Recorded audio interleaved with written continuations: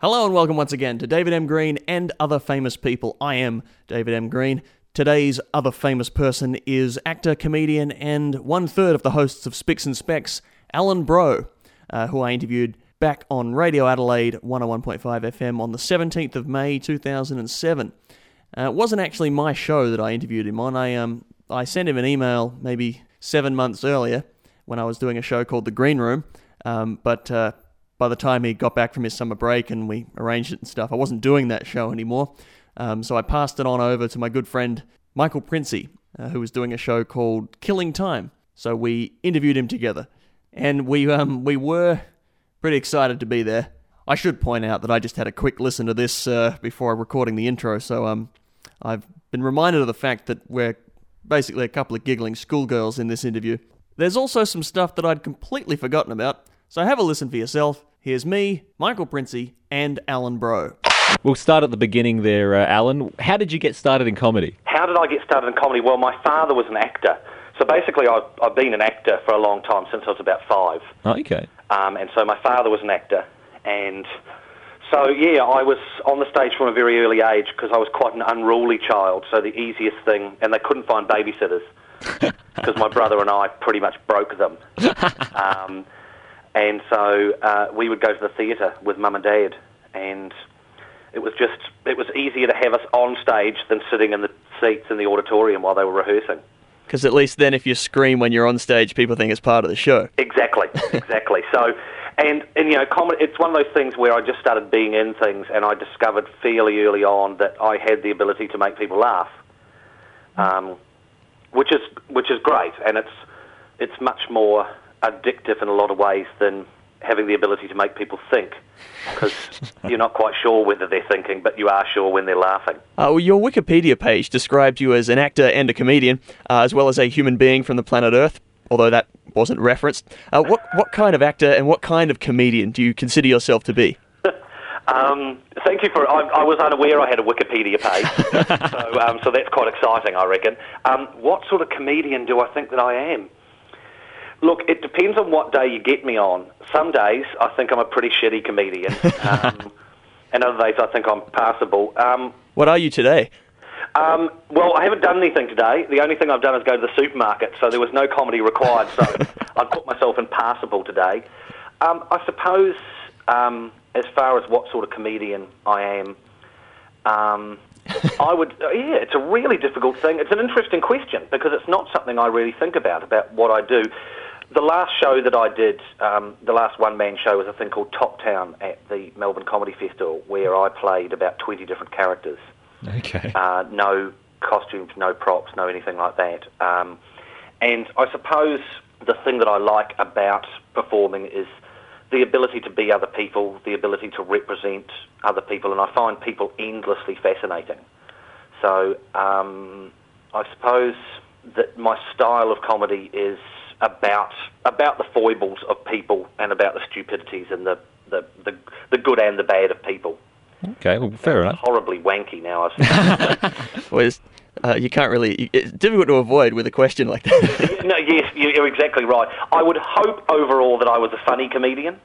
Okay, fair enough. Well, we're taking things in a much more lowbrow direction. I like it there. In your profile on the ABC website, it says that for a time you were New Zealand's most famous transvestite due to an appearance on a series of butter commercials in which you played a drag queen called Marge. Now, is that true, Alan? Oh, it's completely true. And you'd hope it was true, because what sort of person would make that up? Because there's nothing to be gained from saying that. No, I really was. When I was living in Auckland and struggling to be an actor, I auditioned for a series of commercials, and I got them, and I had to dress up as a woman and be the personification of margarine, because basically the butter commercials. And I don't know who came up with this idea, because they surely would have been laughed at by most of their colleagues, but someone obviously said, look, we'll make butter look good by making margarine appear to be a giant, horrible-looking transvestite. And it paid off. Sold a lot of butter, did it? To the best of my knowledge, it did. But it made me a minor celebrity for a time, because people really loved the ads. And I was really looked awful. I was in a sort of shorty summer dress that felt and looked like it was made from upholstery material because it itched just awfully. And I was wearing Doc Marten boots. I had a blonde curly wig on, and they allowed me to do my own makeup. And it really did look like I'd done my own makeup. And I had to do things. I'm one of the few people, in fact, I am the only person that I know that has ever been fitted for a fridge as a costume. Because one of the things that happened was I had to appear. One of the ads was a young boy comes down from living in his at night in his house, and he comes down the stairs and he wants to have a midnight snack. There's no butter, so he decides to use Marge. Well, that's going to get him into trouble. He opens up the fridge, and there I am, dressed as a lady, in a fridge holding a bottle of margarine with icicles hanging off me. And I had to go and I went to a factory that made fridges outside Auckland, and they found the biggest fridge available. They took all the racks out, and I got into it, and it wasn't uncomfortable. And they closed the door, and unbeknownst to me, while they'd closed the door, because there was about 5 people standing around looking at the fridge, most of the guys who worked on the factory floor also came and started looking at the fridge, having no idea what was going on, and the door opened and out I came. And they were all looking quite bewildered by this, and for some reason, I don't know what came over me, I said to them, "Oh, don't worry, next time I'm in it, I'll be dressed as a woman." And that didn't endear me to them as much as I had suspected it would. Well, that's a shame. Yes, so that's the very long way of saying I was one of New Zealand's most popular transvestites for a time. Well, you've done some other ads as well. I remember you did an ad for Sky City. Oh, yeah, the barcode thing. Yeah, Yes. that was hilarious. Yeah, we had a great time because a friend of mine who directed the ads, he rang me up and he said, "Look, I want you to be in these ads." And I said, "That's great." And he said, we're just going to make them up as we go along. We're going to improvise the whole thing. Oh, wow. And I went, "You're joking, aren't you?" And he went, "Well, yeah, actually, I think they are joking. That, it's one of the things, someone's come up with that idea, they've thought it's great, and then they're going to sort of renege." But they never did. That's incredible. So you actually kept coming up with all the different names for things that could have barcodes and everything just on the spot? Yep. Wow. The orange cordial was the funniest. Well, actually, it's really interesting because I genuinely can't remember, because as soon as we'd done them, the only one I can remember vaguely was in the confessional. Oh, yes, I remember that one. Yep. Oh, that's right. I can't remember what I said, but and there was one where I was talking to a guy over the fence, and then he passes out Yeah. and dies or something like That's that. that's the one I remember. And but I can't remember anything I said because every time it was different. Okay. But we had such a great time because it's just talking crap for a whole day. Well, we do that every week here on the radio, Alan. That's... Oh, good. Well, look, I can say there's money to be made. We hope so. But anyway, you've been described as unpretentious and genuinely likeable. Now, would you like to set the record straight about that here on the program today? Well, it depends on who you talk to, but I think I'm horribly pretentious. I suppose, people are nice to my face, but you never know what people are saying behind your back. That's a very kind thing. Whoever said that, that's a very nice thing to say. I find it very difficult to comment on things like that simply because I'm never sure what sort of person I am. Okay. It's when someone says, describe yourself. I mean, I'm tall. That's the only thing I can ever come up with that isn't controversial. Because I'm glad someone thinks I'm unpretentious. That's nice, because I really genuinely have always thought I'm a very pretentious person who likes Russian books way too much. Well, most people would, of course, know you as one of the team captains from Spicks and Specs. Yep. We all love that show. It's great. Oh, great. Thank you. But I've noticed there's very few questions on Spicks and Specs about Devo. Yeah. Would it be possible? Could you put in a good word with the researchers, try to get some more Devo questions? Yeah, we definitely can, and we could also. The good thing is we could get some Mark Mothersbaugh questions. Yes. Given his from Devo, given his many soundtracks that he's done, like Rugrats. Like all the Wes Anderson films. Ah, yes. So we could look. I'll put in a word. It'll have to go through official ABC channels. So I wouldn't suspect you'll see an increase in Devo questions until 2010. Fair enough. But once they increase, they'll decide, we haven't done enough, we'll do a Devo special. Oh, well, I'm looking forward to that. And we'll all wear the energy domes. The energy domes, that's right. All right, now, Alan, we all do love Spicks and Specs. Now, you seem to be having so much fun during the taping of the show. Has anything ever gone seriously wrong that hasn't been able to make it to air? Oh, yeah. Look, there's there's wrongness all the time. Luckily, we've been blessed by not too many things going wrong. There's a game called Malvern Stars on 45. I love that one. Yeah, someone pedals a bike, and the bike actually does power the turntable. Oh, wow. Yeah, so that's genuine. Because I think our budget was up and we weren't allowed more electricity. So we had to find another way of doing it. And one day the bike just refused to work. Oh, really? So we actually had to scotch that entire thing. But no, we've been very lucky. Guests haven't passed out. Someone was very nervous once. I can't even remember who it was. And at about 2 or 3 minutes in, she said, "Alan, I'm going to have to go and be sick." And I just went to Adam, "Someone has to go and be sick." And he went, "Okay, and we'll have a break while someone goes and be sick." And she went and was sick and came back and said, "Oh, much better now." But no, apart from that, everything seems to generally go pretty well. We're very lucky. But we film for about an hour and we only need 27 minutes. So there's a lot of stuff you'll never ever see. Some of it because it's just not funny or just amuses us, and other of it because it's sort of a family show and we don't want people to know how wrong we are. Do you have a favourite guest who's been on the show before? Well, I've got to say, we had Lloyd Cole on, and Lloyd Cole is one of my heroes. I've been listening to Lloyd Cole's music since I was about 17, since Lloyd Cole and the Commotions released their first record, Rattlesnakes. Oh, okay. And he came on. That episode isn't showing yet. We shot that a little while ago, and he was great. And I just mainly because he was, a personal Jesus of mine, I really, really enjoyed it. But I've got to say, and I'm not just being Pollyanna-ish about this or, because I've been told to say this by the ABC publicity department, but we fairly much haven't had a dud person. Oh, come on, you've had Hamish and Andy on the show. Well, look, I know it's very popular to run Hamish and Andy down. And I'd like to say that I was running them down before they were popular.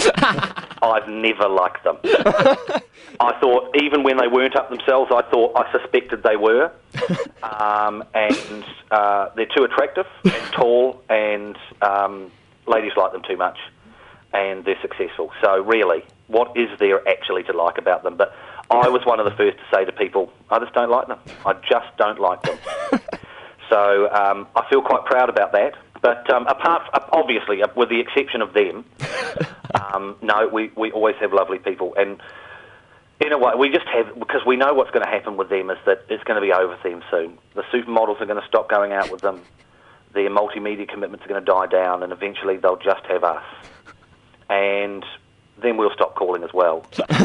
And they'll live in a cardboard box and shout at people that there never was a moon landing.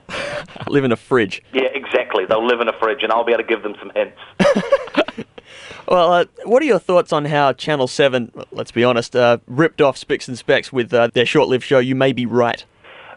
This is no word of a lie. I never saw it. Nor did anyone else, Alan. No, well, that's the thing. When I was away for the first 3 episodes, and then I wasn't really sure whether there were any more left.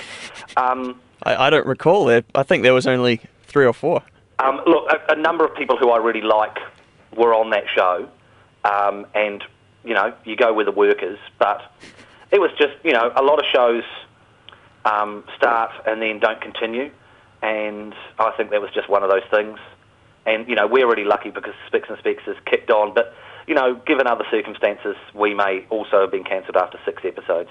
Okay, well, back to your show then. Now, Adam Hills comes across as being very friendly and personable on the air. Is he like that in real life? Yeah, he really is. Oh, really? Yeah, too friendly, I would say. He's all hands, but you shouldn't let that out. No, he's a lovely man. With him and Myth are both exactly, the way you see them on air is exactly what they're like. Oh, wow. They're both delightful. They're lovely to work with. And I really can't speak highly enough about them. What's your favourite movie that you have acted in? Oh, okay. Because just to refresh everyone's memory, you were in, I think it was... Bad Eggs. That's right. Bad Eggs, Siam Sunset. That's right. The Nugget. The Crack. The Crack. I'd have to say Bad Eggs, just because when Tony Martin rings you up and says, "Oh, look, Alan, I'm writing a part for you in my film, would you like to do it?" I thought that was pretty cool. Yeah. And I really enjoyed I loved working on the film, and I think Tony's absolutely fantastic, and it was a fun character to do. And, I'd say that one. But they've all been good for different reasons. I mean, Siam Sunset was the first big film that I'd done, and we filmed it in Adelaide and Cooper Pedy. which was an extraordinary experience. Yeah, there was a fridge involved in that film as well. Yeah, there was. Oh, yeah, I'm starting to see a bit of a theme here. There was a killer fridge, though. Mine was much more benign, my fridge. But it had a transvestite in it. Well, and that's the thing. They forgot. They had the first shot of the boy opening the fridge. They decided not to tell him I was in there and get his genuine reaction. And his genuine reaction was to scream like a banshee and run out of the house into the street in his pyjamas and run down the street. And they said, "Quick, Alan, you go after him, explain what's happening." There's no word of a lie. There's a kid who's about 8 years old running down the street in his pyjamas being pursued by a transvestite. So it's quite extraordinary that I still have a career, given that went on. Oh, we'll have to wait for the lawsuits to come through for the... Yeah, look, the poor boy was... I ended up sitting on the steps outside the house explaining what transvestite was. And he grew up to be Hamish Blake. Hamish is much more disturbed than that. You didn't hear that from me. Oh, dear. Well, I suppose we're bashing Hamish and Andy here, but who is it in comedy today that you actually find to be genuinely funny? I've got to say I do find Hamish and Andy funny. So you're the one, are you? Yeah, I am the one. Look, it's a pity laugh, but don't tell them. Who do I find funny in Australia?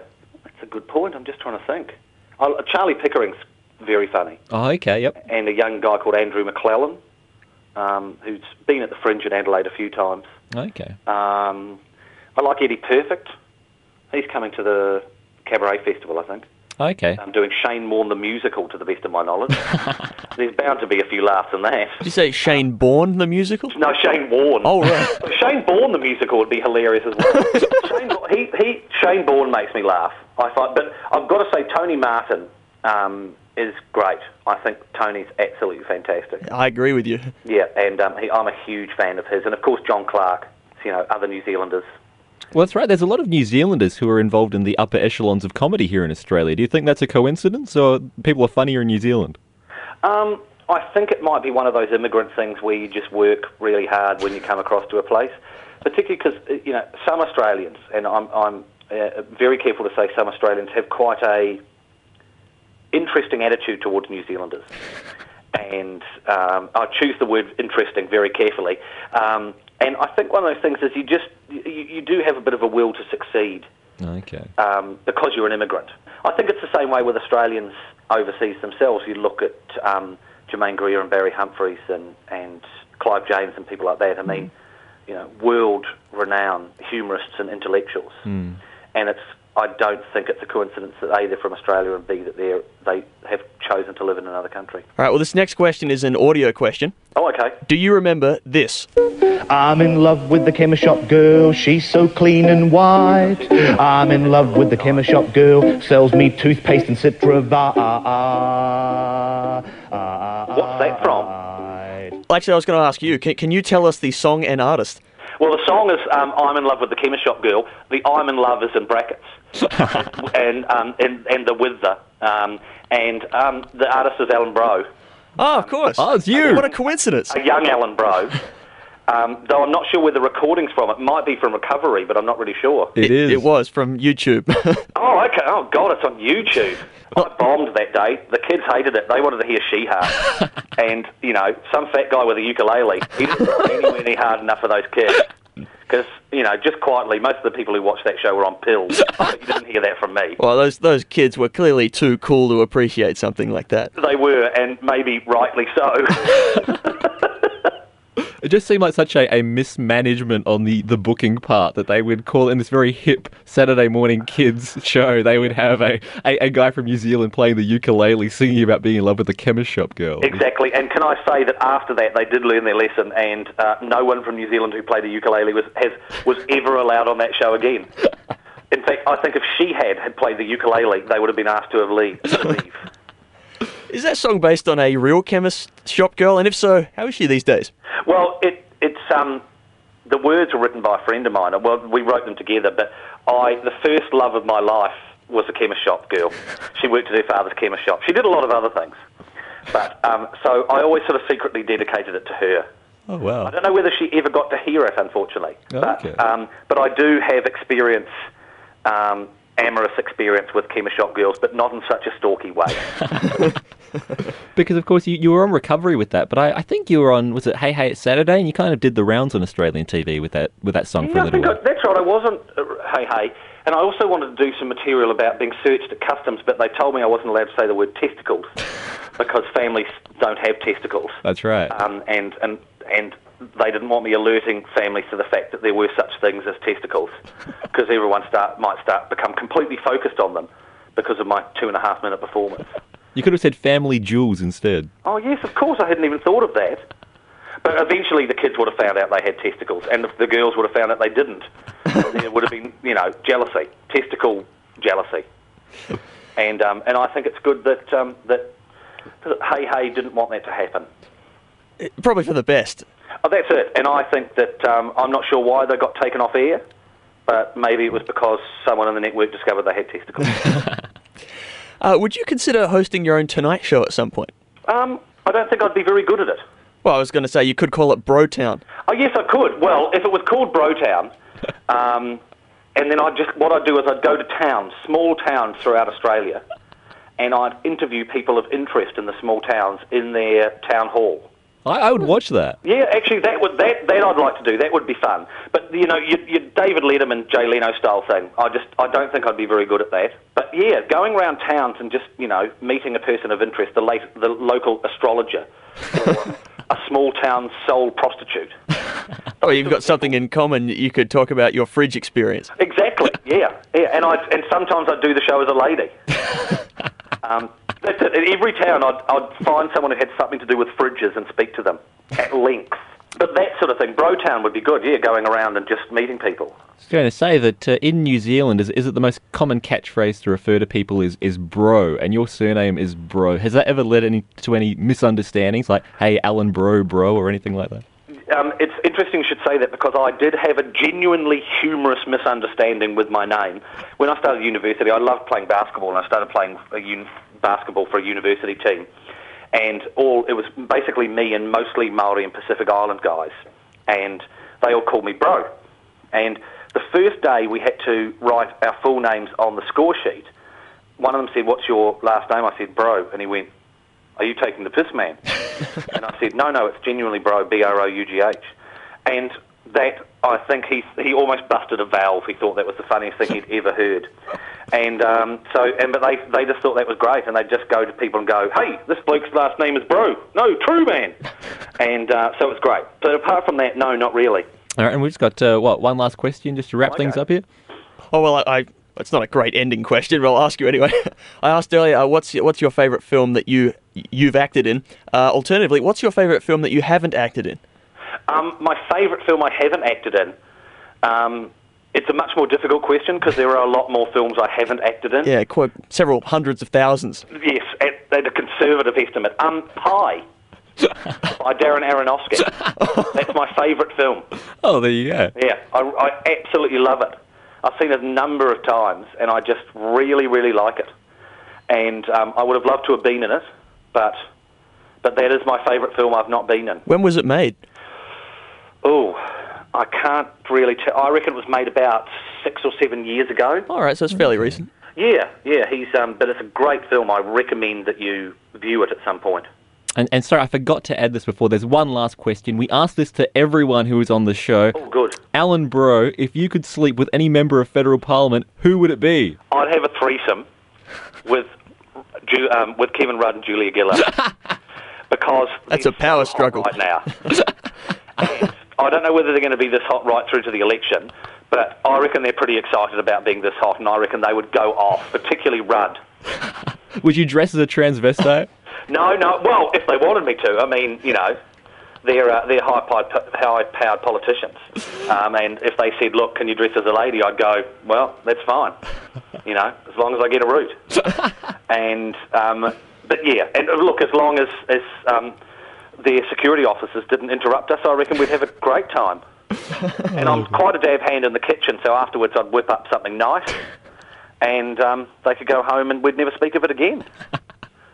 What a note on which to end an interview. That's it. Thank you for having me on. It was really enjoyable. Oh, well, we're glad you... And thank you so much.